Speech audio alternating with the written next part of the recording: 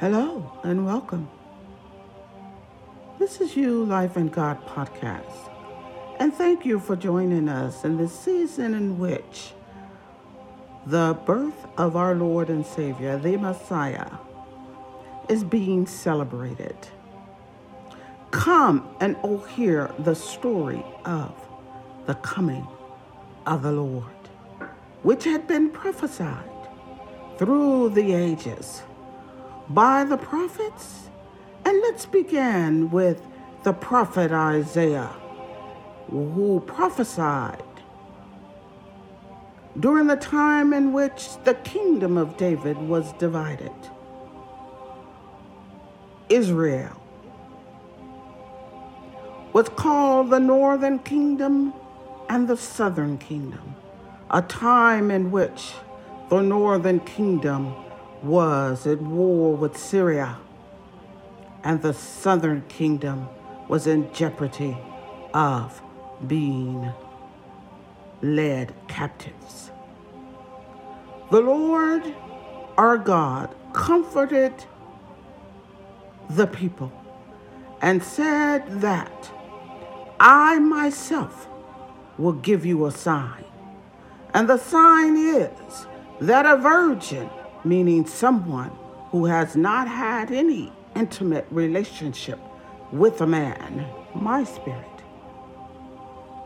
the Holy Spirit, will come upon her, and she shall be impregnated by the power of God on high, and she shall bring forth a child, and that child shall be called Emmanuel, meaning that the divinity of God, myself, shall dwell with the people. And in that time, the people shall know that God has sent the redemption, a consolation of the people of Israel.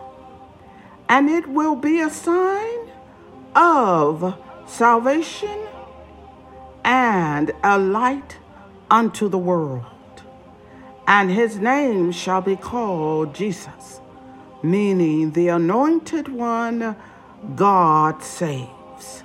And he shall, before he can know right from wrong, he shall be waxed strong and full of wisdom in choosing or rejecting the evil and choosing the good.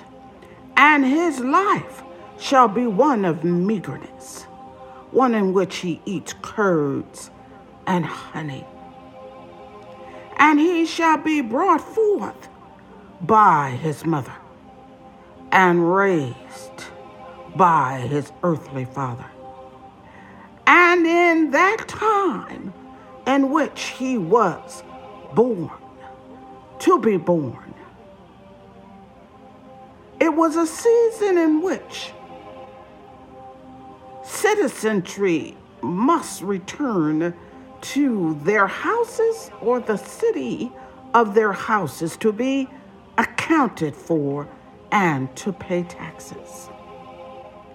And at this time, there was Joseph, the earthly father, who knew that his wife, Mary, was carrying the Son of God because the angel of God spoke to him in a vision. And he also knew that he had not had relations with his wife. So they traveled a distance. Can you imagine that? Jesus' mother, heavy and great in childbearing, near the term of Jesus' birth, riding a donkey. Can you imagine a bumpy, rugged road that she traveled with her husband alongside, their belongings with them, to be reckoned in the house of David, the tribe of Judah, and to be taxed, going to their house and traveling with the uncertainties of not only the child, but also of their lives.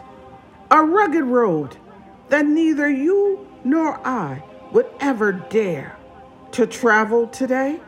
Yet, his mother, who shall be called blessed among women,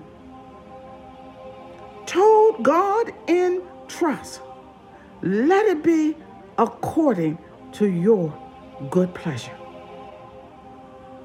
Though she had wondered the many things that was spoken to her by an angel in present or in visions. Can you imagine her heavy and wondering what would make of the child that she was carrying? Yet her husband weighted also the shame and also carried the burden of the uncertainties of what would happen to them and the child. They walked to the city of David, which is called Bethlehem. There were no accommodations, which you and I would suppose perhaps God would make ready a nice cushion place for them to stay. But yet, because the Savior royalty, God himself, decided to be stripped of his authority, being born of a woman, to become a servant and wear the garment of humility on behalf of humanity. And also because of the great love that he has for his Father. And the child Jesus being born amongst the animals, and yet those which he had spoken into creation to witness the birth of the child of God, had expected the time of the season to be brought forth in the age in which Jesus Christ was born, and the whole heavens rejoiced.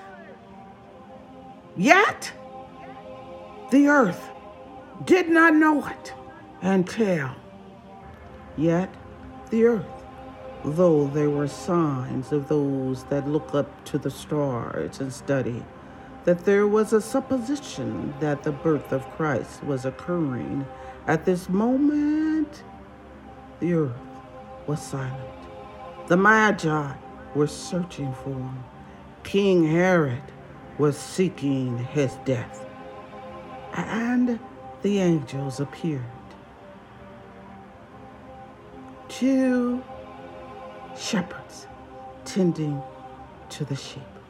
What a wonder it is, because our Lord and Savior, the Son of God, would also be called a shepherd. And they witnessed the heavenly hosts and heard the heavens proclaim, joy to the world, the Lord has come. And because of the witnessing of this great wonder, they also sought out to seek what manner of exhortation requires the rejoicing of the heavens. And they found the Lord wrapped in swaddling clothes in the manger. And it was a witness at the time in which the Lord Jesus, the baby, was to be presented based on the customs at that time before, in the temple before the priests. And as his parents were walking, there sat a man, devout, knowing and trusting that the redemption of God's people would occur. And behold,